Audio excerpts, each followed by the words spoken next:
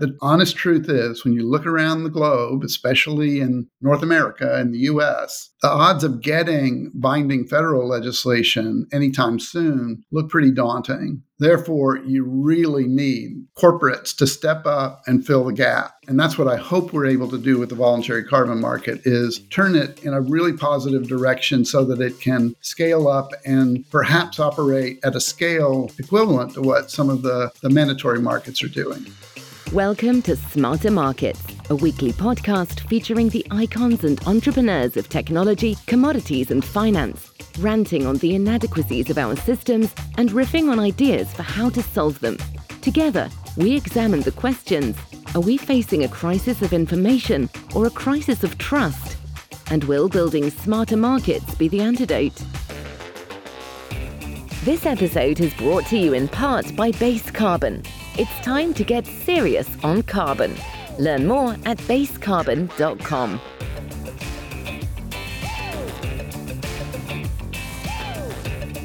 Welcome back to the September sessions on Smarter Markets. I'm Dave Greely, Chief Economist at Abex Technologies. Our guest today is Dirk Forrister, President and CEO at IETA, the International Emissions Trading Association. We'll be discussing how IETA and its members are viewing the world's evolving carbon markets and net zero landscape on the eve of their North America Climate Summit this week in New York City. Hello, Dirk. Welcome to Smarter Markets. Thanks, David. Good to be with you. Well, really glad you could join us, and I feel like it's perfect timing because IETA is hosting their North America Climate Summit 2023 this coming week in New York City. And, clearly a lot has happened in the carbon markets this year. In particular, I'm thinking of the turmoil in the voluntary carbon markets. So I wanted to ask you, heading into your annual gathering, what are your members focused on this year, and what are the important issues for them? Well, I do think overall companies are remaining committed to the Paris goals of achieving net zero emissions as quickly as possible.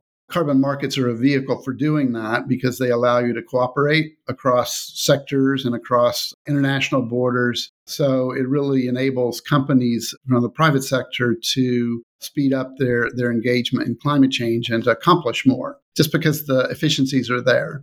So right now, I think we're going to focus this first and foremost on market developments across the Americas. A number of carbon market designs at a state level or provincial level, or in the Canadian example, we've got examples of nature-based solutions being defined at a federal level. So we're going to take stock of all of those developments in the compliance markets, which are really the core of carbon markets. But you're right to point out that voluntary markets have been getting a lot of attention because of the potential of bringing additional private sector investment to the broader goals of the Paris Agreement. And in that arena, a lot of developments around setting a threshold standard, which the Integrity Council for the Voluntary Carbon Market is doing. That threshold standard will help to define the best of the credits available through the independent crediting standards that have grown up to serve the voluntary carbon market. So we're going to take stock of all of those developments and of the guidance from the Voluntary Carbon Market Integrity Initiative, which is the one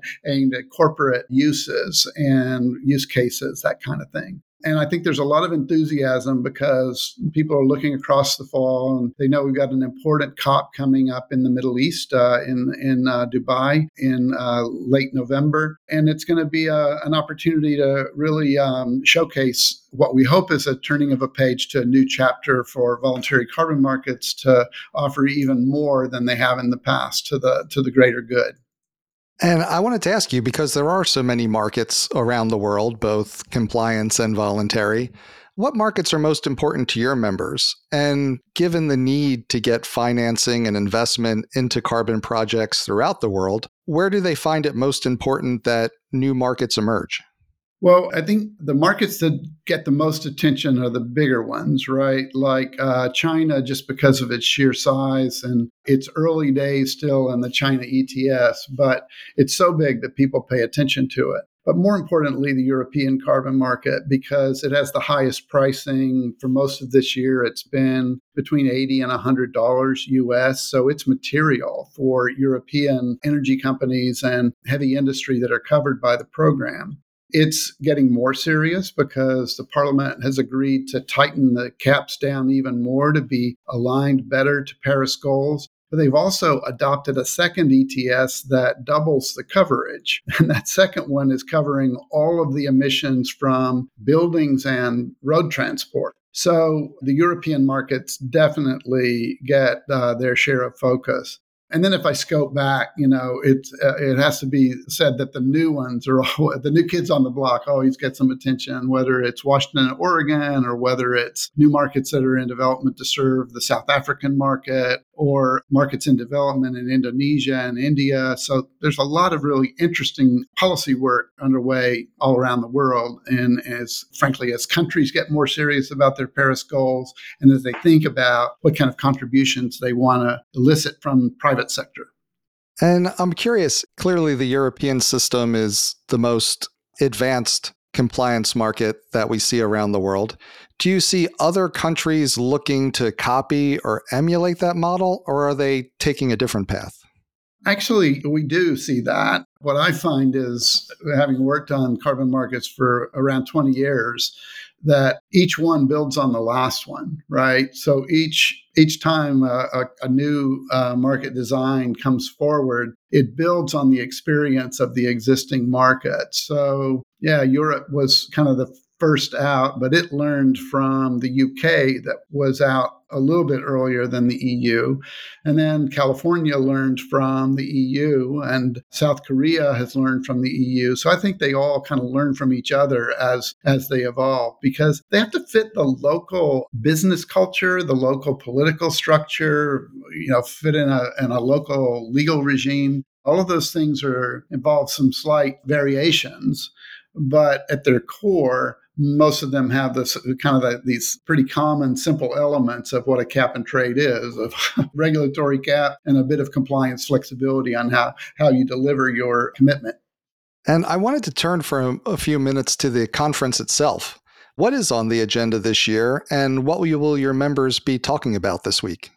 Well, there's a little bit for everybody. I think we are, going to be hearing from the leadership of the Commodity Future Trading Commission on how regulators are looking at voluntary carbon markets. That'll be one extremely interesting thing. I think the U.S. federal government is trying to make progress on a new type of crediting standard for energy transition. So for moving off of fossil fuels and toward cleaner burning fuels. We're hoping to get some updates on that. And then we'll just survey what's going on all across the Americas in terms of market developments and a strong component of voluntary carbon markets and how they can add potential investment to what governments are bringing to the table. So it's only 2 days, and it's part of a week-long set of activities of Climate Week in New York. But we just think it's so important to get some focus and to get some of the key players together so that the magic can start to happen of the creative sparks that people get off of working together.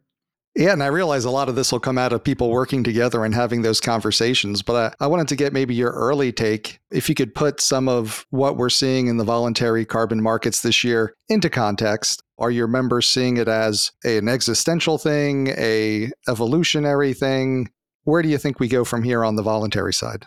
Well, I think in terms of perspective, if you look back at last year's numbers, I think the mandatory markets or the compliance markets were something on the order of 90 billion in size, and the voluntary was just right around 2 billion. So it gets this outsized focus, and I'm not really sure why, because it is all to the good of mobilizing additional resources for climate mitigation. But I think the public wants to hold the voluntary carbon market to high standards, and I think people are up for that. And we're going to go through a bit of a transformation. But at the end of the day, it still seems to be the strongest policy approach for mobilizing private capital. The other approaches, like the U.S. is using, federal incentives, but not many governments can replicate that level of spend in their economies, especially poor countries. So the likelihood is that they're going to turn to corporates for what they're able to do, either in a regulatory system, a compliance system for carbon, using a carbon market maybe, or through voluntary commitments. Some countries are looking at whether they can get their big corporate emitters just to sign up to get on with it, as opposed to, trying to get legislation passed. For my members, we will always prefer legal systems that are set in stone, that are clear and reliable, and that are aimed at net zero because of the certainty they provide, right? But the honest truth is, when you look around the globe, especially in North America and the US, the odds of getting binding federal legislation anytime soon look pretty daunting. Therefore, you really need corporates to step up and fill the gap. And that's what I hope we're able to do with the voluntary carbon market, is turn it in a really positive direction so that it can scale up and perhaps operate at a scale equivalent to what some of the mandatory markets are doing. Yeah, and I'd love to dig into that with you a little bit more because, as you said, you've been doing this 20 years. IETA's been around since, I believe, 1999, working to establish a functional international framework for trading greenhouse gas emissions reductions. And, it's so easy in these markets to get lost in the details and the nuances of different approaches. I was hoping you might be able to kind of give us that 35,000 foot perspective of what is IETA's vision for that type of functional international framework? What's the vision for the carbon markets that you would put forward? Well, I think in as many places as possible, we would like to see legal regimes in place that set declining caps to net zero, but that acknowledge the role of removals gradually over time. But at the beginning, there's a lot of emission reductions or the potential emission reductions that are not happening because they don't have investment. So in the early stage, there still needs to be quite a role for bringing in the extra reductions that are needed. But I think our vision is that this is, at the beginning of IETA, there was a thought that you get disparate systems that eventually converge over time in a single global market. But I think what we learned in the course of the Kyoto Protocol is that maybe what ties things together are these carbon credits that can be recognized from jurisdiction to jurisdiction, as opposed to how many direct linkages you have. But our preference, the direct linkage, is the most efficient, and it'll stimulate the best investment. That's still the route we'd like to pursue. And we'd definitely like to see the nature-based side of things mature more because of the enormous potential for balancing out the remaining sources with nature-based credits. But I think also the technology side is going to come along really quickly because the need is there and the corporate investment is going to be there, I think, because I think it's growing rapidly. It's interesting that you said back in the Kyoto days, there was the view that we would converge to kind of a global cap and trade because, like many things in the carbon markets, I think there's probably a view now that people think that that's the path we'll take, and kind of some hope that by aligning with the Paris Agreement and the carbon markets created by Articles 6.2 and 6.4, that might be a path. I was curious, your thoughts on the markets created by 6.2 and 6.4 and how they fit, or you think maybe might not fit with the vision you have.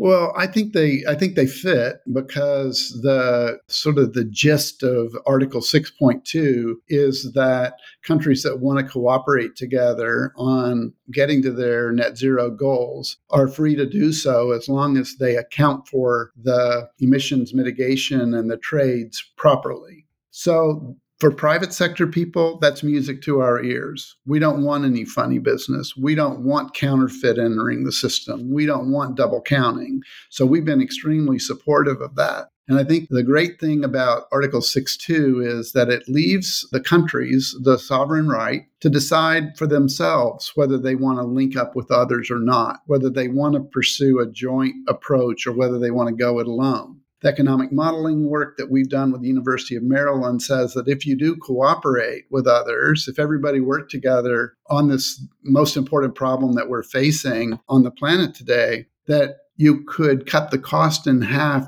or achieve twice as much, another way of thinking about it, for a given level of investment. So who wouldn't want that? You want these systems to work well so that they can really accelerate the investment. You ask about 6.4, and I think 6.4 is going to be an important part of the fabric. Now, for the uninitiated, this is a part of Article 6 of the Paris Agreement. And Article 6 is all about how cooperation works between countries as they achieve their goals. But 6.4 gives countries an option of going through a UN program to get credits approved and issued. So they'll have a UN seal of approval on them. And they can be used through 6.2, honestly reported, right, as one of the supply lines, you could say, for those that really want to accelerate their efforts to reach net zero. So 6.4, I think, is potentially hugely valuable because of that reach, because any country can access it, and because it's got a strong amount of buy-in behind it.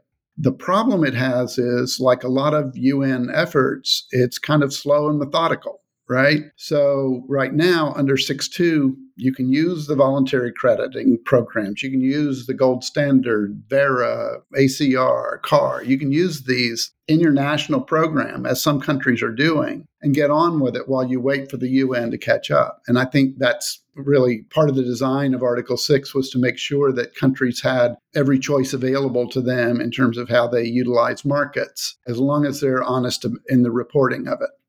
And you had mentioned earlier that we need that corporate money to continue to flow into the carbon projects for reductions and removals around the world. And I was curious, in your vision for the carbon markets, how do you see the role of corporates and the role of countries? And how do you see that differentiated? And how do you see them working together?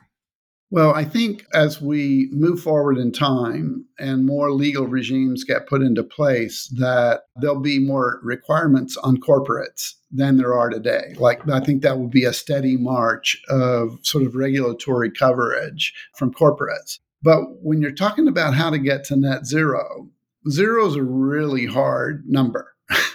A lot of countries know how they're going to get to minus 50 or minus 55 or 60, but getting all the way to zero, that is difficult. That is hugely expensive. And that's where we're really going to have the cooperation. So I think my thesis is that governments are going to devolve responsibility to corporates at least for their direct emissions, and maybe for other scopes, but at least for their direct emissions. But they're going to end up needing to allow them to cooperate across borders to keep the costs in check.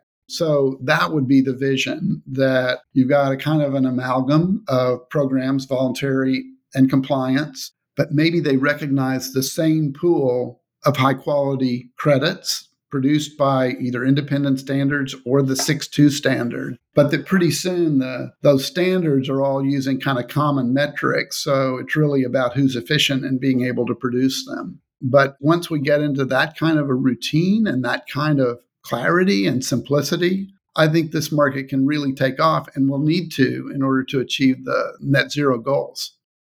And, we said that IETA's been working on this for, I guess it's going on about 24 years, almost a quarter of a century, through the ups and downs of the carbon markets.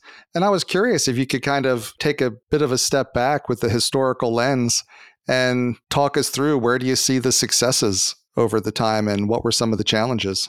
Right. Well, I think as I look back over time, one thing that's important to keep in mind is the attention on voluntary right now. It's partly important because all of the carbon markets started as voluntary experiments. Really, in every jurisdiction, there were some pioneering companies that went out and tried things. And when I think back when I first started in the market, which was more like 25 years ago, back then we didn't have independent standards. We didn't have independent verification companies that had been authorized to do independent verification. We didn't have a private registry that could register a project and issue credits.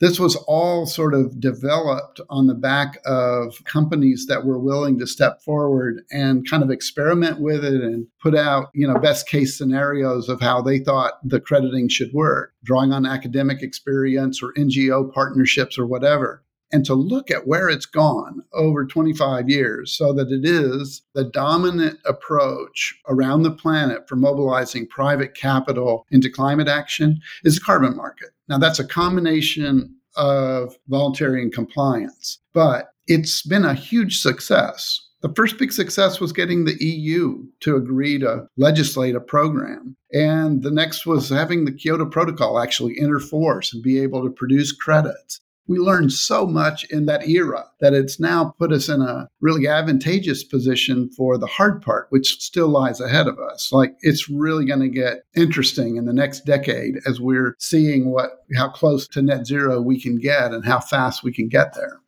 And I really appreciate that approach, the experiment, learn, and evolve, which seems to be the way of markets. And when I look at the carbon markets and over the past couple of years, it seems like there's many people with that attitude pushing ahead, and then there are some who are kind of expecting that the answer will somehow be handed down and it'll be the perfect answer, as opposed to we just got to move forward, we got to learn, we got to adapt. In the spirit of learning and adapting, I'm curious, where do you see the focus needing to be next? Well, I think all of this focus on voluntary has, in a sense, taken the camera off of the guys that really ought to be on the hot seat.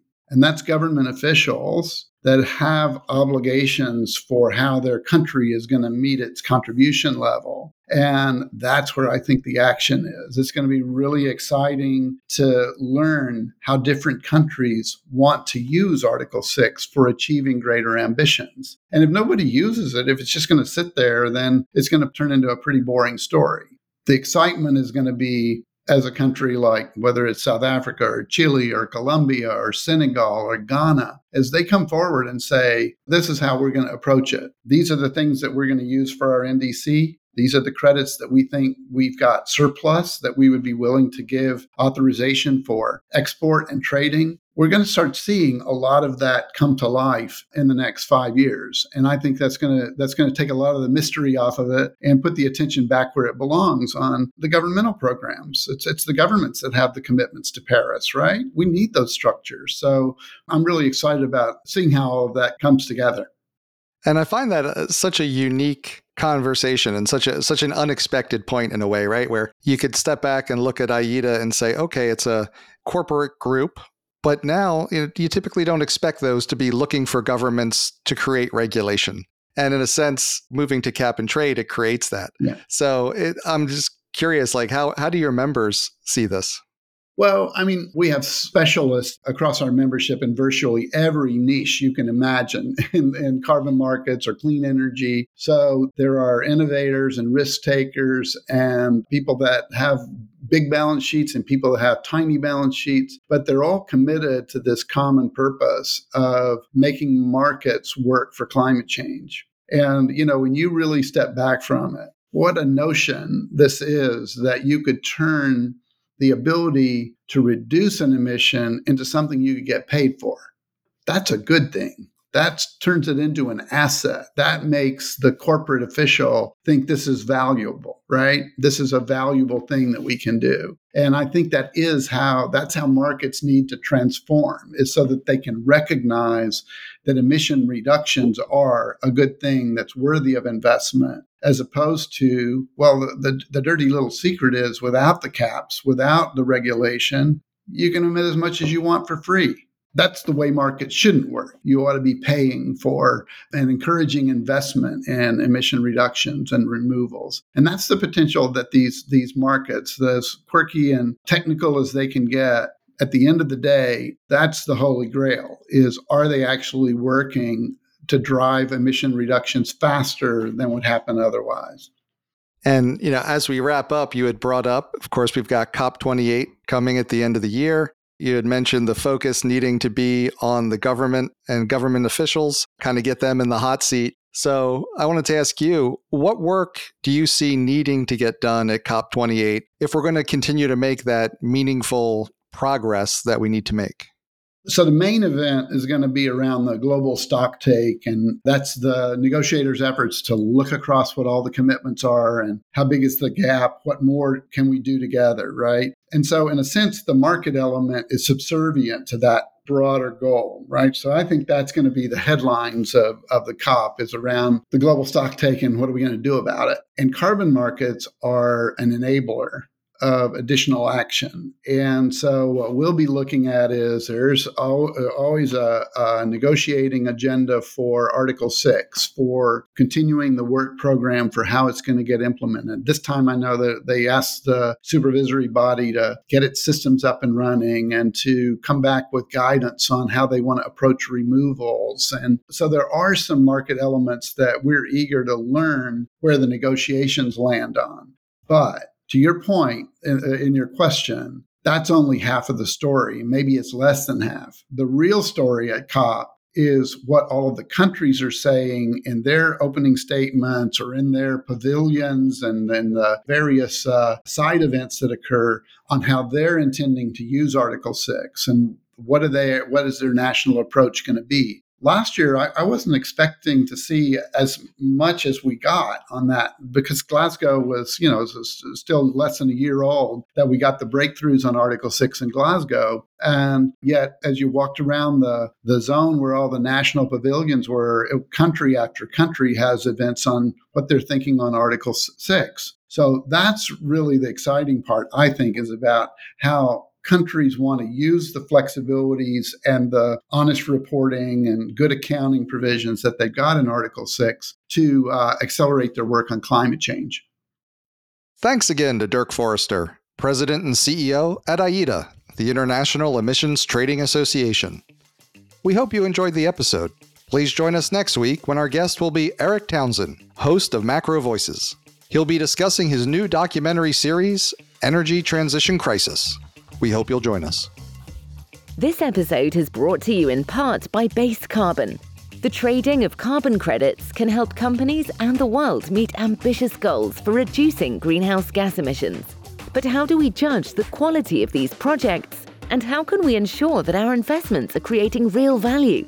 At Base Carbon, we're focused on financing and facilitating the transition to net zero through trusted and transparent partners.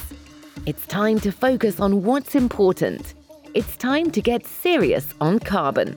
Learn more at basecarbon.com. That concludes this week's episode of Smarter Markets by Abax. For episode transcripts and additional episode information, including research, editorial, and video content, please visit smartermarkets.media.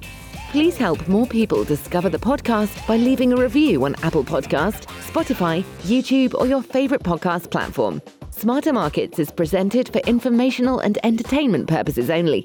The information presented on Smarter Markets should not be construed as investment advice. Always consult a licensed investment professional before making investment decisions.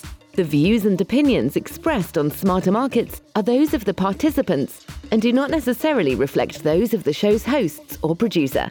Smarter Markets, its hosts, guests, employees, and producer, Abax Technologies, shall not be held liable for losses resulting from investment decisions based on informational viewpoints presented on Smarter Markets.